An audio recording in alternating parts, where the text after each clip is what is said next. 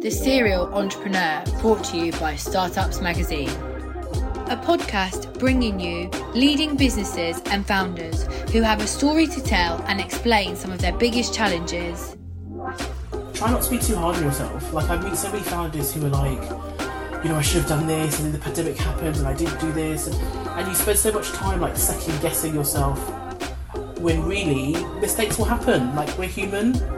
It really does improve over time, and I think sometimes when you're starting out, you kind of almost expect yourself to have, super high standards from the start. You want to do your best at the start, absolutely, but you're never going to be perfect.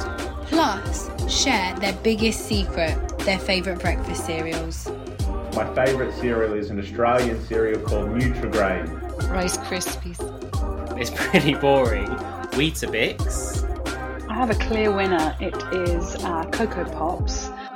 For me, work plays such a big role in my life because I enjoy it. I truly enjoy it, and I like building things with great people that I enjoy being around and having a shared mission. And that's what I've reflected on and realized that I enjoy. So I will undoubtedly at some point do something else, but I critically realize how important focus is for entrepreneurs. Focus is so important, and I would say that's one of the major experiences that I learned over the years of trying to do too many things. So many entrepreneurs have busy minds. They have ideas, they go in different directions, new opportunities present themselves all the time. I think the people that achieve like real outlier success, they're usually the people who are better at saying no and better at staying focused. So that's something I've taken with me into this new venture about, harnessing all this kind of energy, this new starter energy.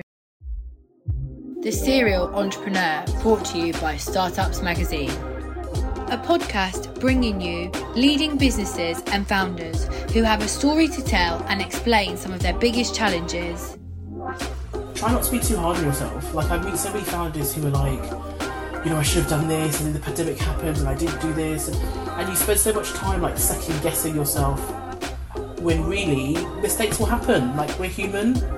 It really does improve over time, and I think sometimes when you're starting out, you kind of almost expect yourself to have, super high standards from the start. You want to do your best at the start, absolutely, but you're never going to be perfect.